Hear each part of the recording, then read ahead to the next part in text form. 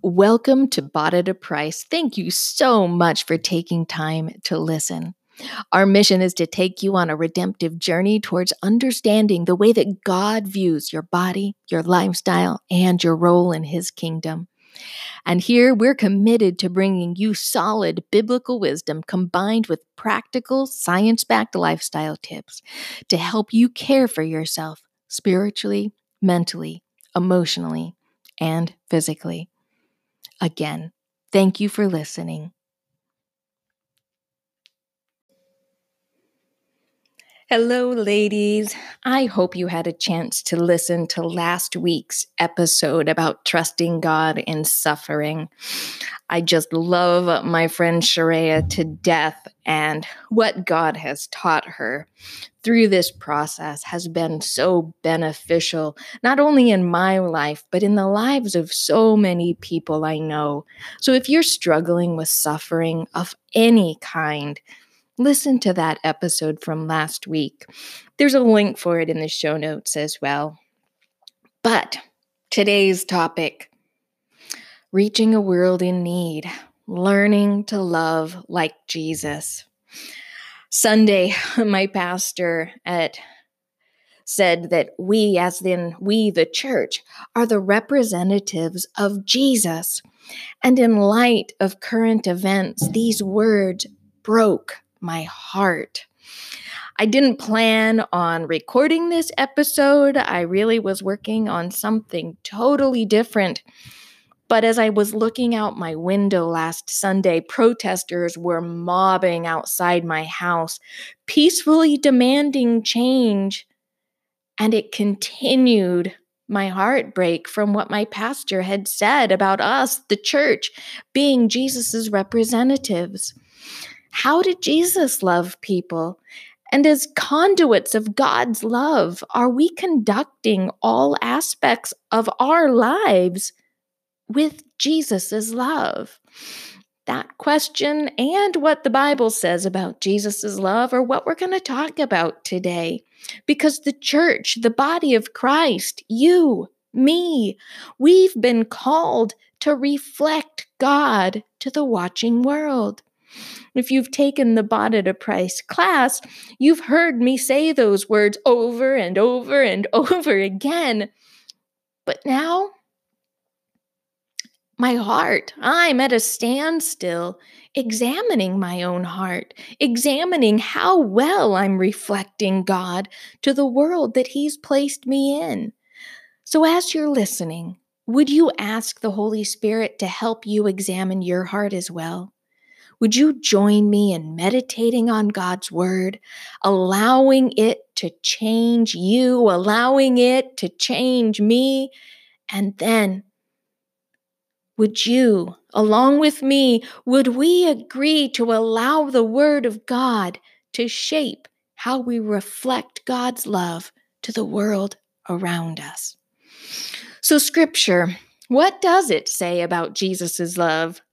This last Sunday, a lady that I am so proud to know said that you only love as much as the person you love the least.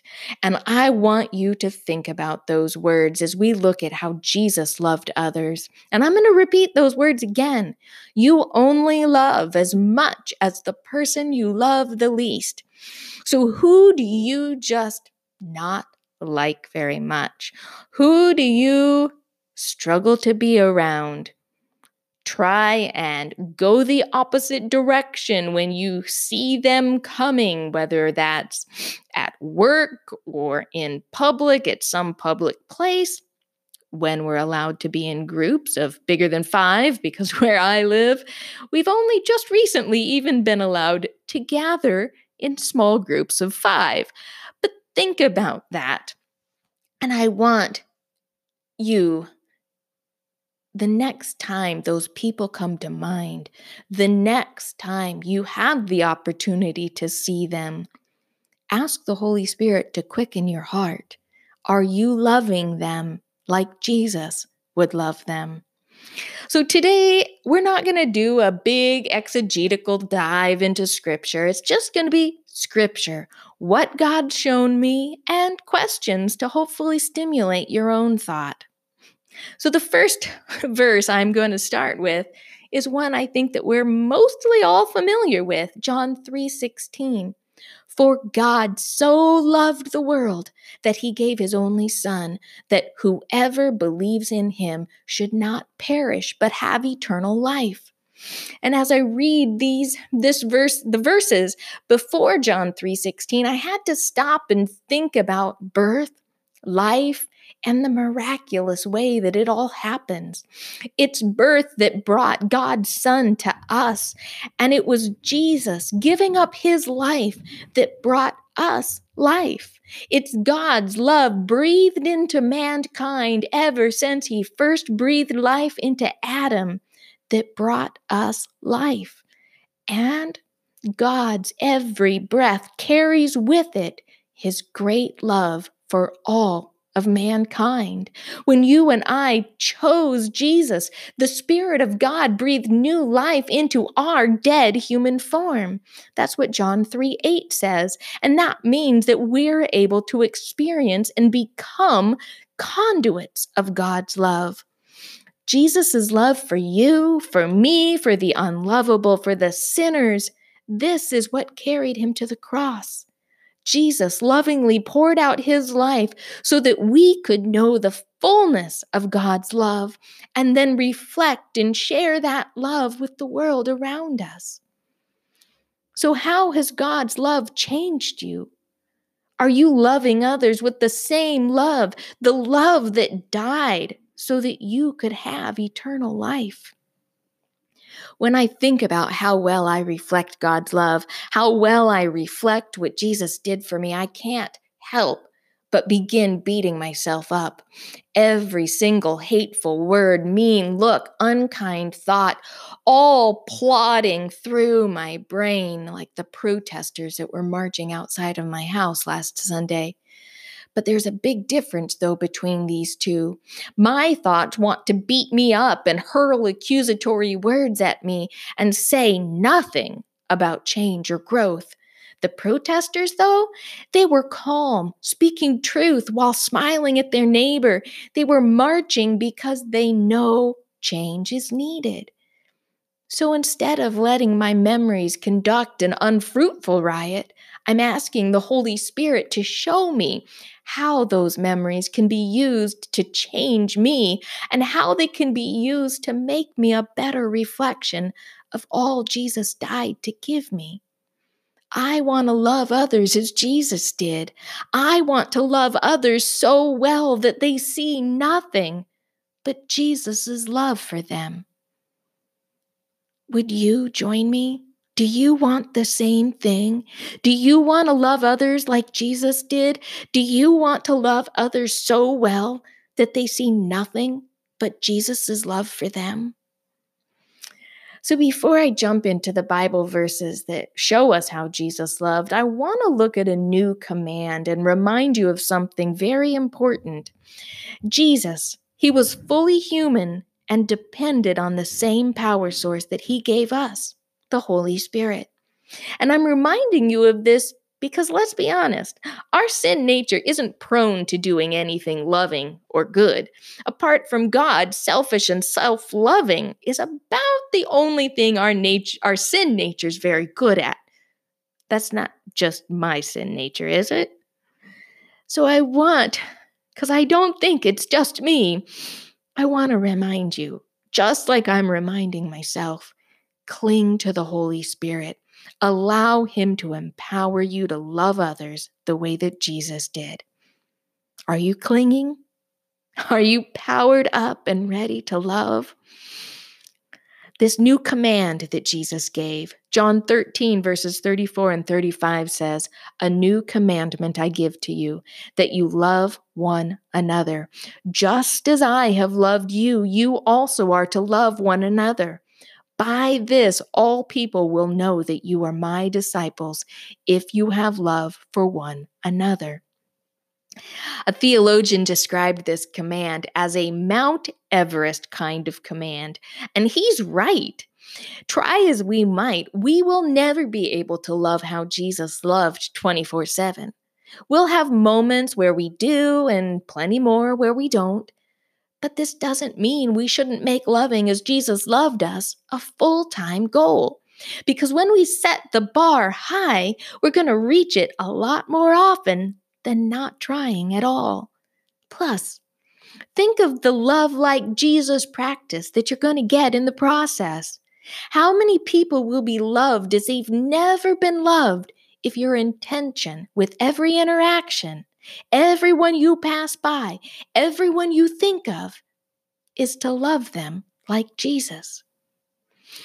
So let's look at a couple of Bible verses that show how Jesus loved others next, because they're going to help us understand how to put this command that Jesus gave us into action. Mark 2:17 says, "And when Jesus heard it, he said to them, 'Those who are well have no need of a physician, but those who are sick. I came not to call the righteous, but the sinners.'" When Jesus said this, he was sitting with a bunch of tax collectors and sinners and had just invited one of those to follow him. Jesus spent a lot of time hanging out with people who weren't like him. And in this verse, he's saying, I came for people who don't act like me or believe what I believe. Jesus hung out with all kinds of people. He never belittled them, and he never made anyone feel less than. He's showing us that his love, the way that we're to love, involves loving people no matter what they believe or do. How's a person going to experience the true love of God if we avoid them and won't get to know them? If we're not loving others as Jesus loved, we also run the risk of becoming pharisaical and judgmental instead of loving. How Jesus loved others involved sacrifice and pointing them to God. For us, the how in loving others means putting their well-being above our own, giving them the best of ourselves, and sacrificing our wants for theirs. It doesn't mean we loosen up our obedience to God's commands. It means we remain steadfast in obedience while loving how Jesus loves. There's actually another verse, I don't remember the exact one, that even says that when we love others, we're actually fulfilling God's commands. So, do you have friends who are not Christians? If so, how are you loving them? If not, why not? And what do you think Jesus would do? How should you respond? I believe God wants us to have our lives filled with all kinds of people. We should have a close knit of friends or family members who are solid in their faith in God, because they're like Aaron and Hur that helped to hold up Moses' arms. They're the ones that come around us and make sure that we're not getting off course. But we're also supposed to be in the world and not of the world. We should be in relationship with all kinds of people, not just people who are just like us. Years ago, I was in a sinful relationship with a black man, and his mom loved me to Jesus. She was like Jesus in the above verses. Now, due to current events, let me clarify something though, because I just said I was in a sinful relationship with a black man. And guess what? That relationship was not sinful because the man was black.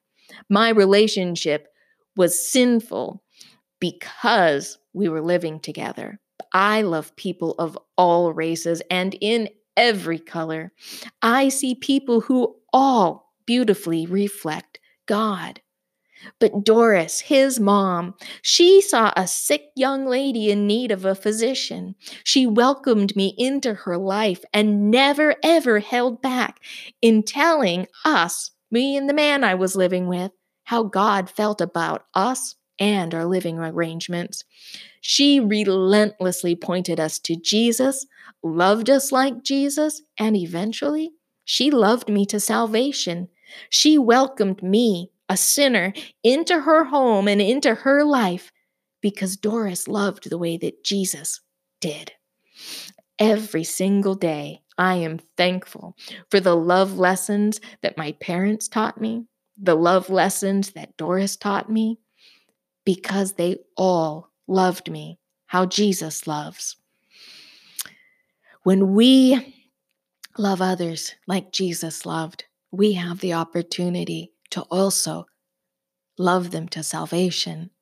When Jesus loved others, he looked into their hearts and met their deepest need. He loved by healing their physical, emotional, and their spiritual needs. How Jesus loved others left the hungry fed with more than just food. Jesus loved by purposefully going where others wouldn't go, and then taking the time to talk with people who were ignored, not engaged. The love Jesus had for others was a love that dined with sinners and saints, disciples and betrayers. Jesus' love for others wasn't a love reserved only for people who looked like him, talked like him, or believed what he believed. His love extended to friends, family, strangers, saints, sinners, priests, politicians, and enemies. Jesus' love for others had no bounds, and his love continues boundless. This kind of love, loving as Jesus loves us, is the love Christians are to be known by. This should be our beacon symbol, and our reflection to the world around us should fully convey the love of Jesus. So, what difference could be made if each one of us committed to loving others like Jesus did? If we all started practicing Jesus-style love with the same fervency we put into whatever it is we're most passionate about? What kind of ripple effect would that have? How many lives would be changed? The current events in America have really caused me to shed many tears, and I am not a crier. My heart has been broken, and I imagine how Jesus feels as lives are taken because of people's hatred and fear. But it goes so much deeper than that. Jesus has been grieving our treatment of people who don't look, talk, think, or act like us for a long time. The hatred displayed in America is not something I'm proud to be identified with. I'm not proud that our white forefathers brought slaves into a country they claimed for God and then wrote about freedom for all people while being slave owners themselves. My heart breaks that the same people massacred and displaced the Indians whose rightful home is the land that we call home. But the atrocities they didn't stop there. They continued, and the current hate crimes flow from the same hate-filled veins as prior generations. Hate, it's the foulest of four-letter words, and it stinks of selfish pride, ambition, and fear. But my heart also breaks because I know that apart from God, some degree of hate courses through my veins. It isn't hate that most people would consider hate, but it's just as bad. It's my tendency to think that my viewpoint matters more than someone else's, my tendency to judge based on another person's disheveled outfit or scowling face. It's selfishness when I have more than enough to give. It's so many things beyond color, but none of them show Jesus' love. And I'm confident that hate of anything besides sin isn't something God wants any of his children doing. God is love, and we're to reflect him to the world around us. There's so many stories of how Jesus loved. So many. The Bible is full of them. And instead of writing or talking about each one of them, I want to invite you to read and to meditate on them yourself.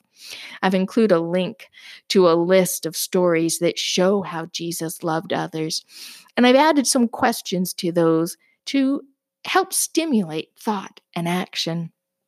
My friend, we all need to examine our hearts and ask the Holy Spirit to unearth any hate, the little and the big kind of hate that's preventing us from fully loving like Jesus. So would you look for opportunities to love? Would you listen for the Holy Spirit and be willingly to lovingly and obediently walk into other people's lives? Until next time, think about how you're reflecting God to the world around you. One life at a time, you and I can lovingly change the world. God bless, friends.